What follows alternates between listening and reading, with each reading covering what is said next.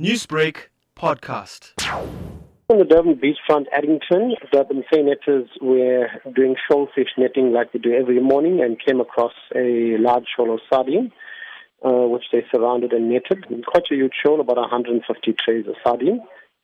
Currently, there's still a couple of other pockets out there, but this sardine has been lurking around since the weekend due to the excellent conditions and the cold water.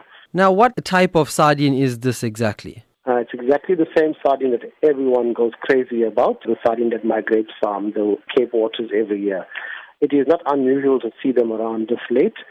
Due to the cold waters, they come close inshore, but generally this part of the year they return shoals of sardine, which swims from the north to south but very far out at sea. But because we had so many days of the northeaster, it's the cold water and brought them close inshore. We look for the cold currents. That's what they look for. They can feed. Cold water houses a lot of plankton, and that's what sardine feeds on, and they will follow the cold water to find their food.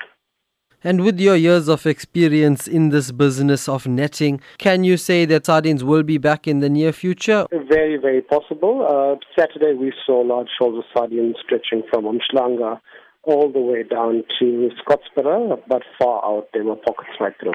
What price range can people expect for this rare sardine occurrence? Being scarce is one of those things. There needs to be a market. Currently, most of the Indian community are fasting, so the markets will be down, but the fishermen will grab all the sardine that's available.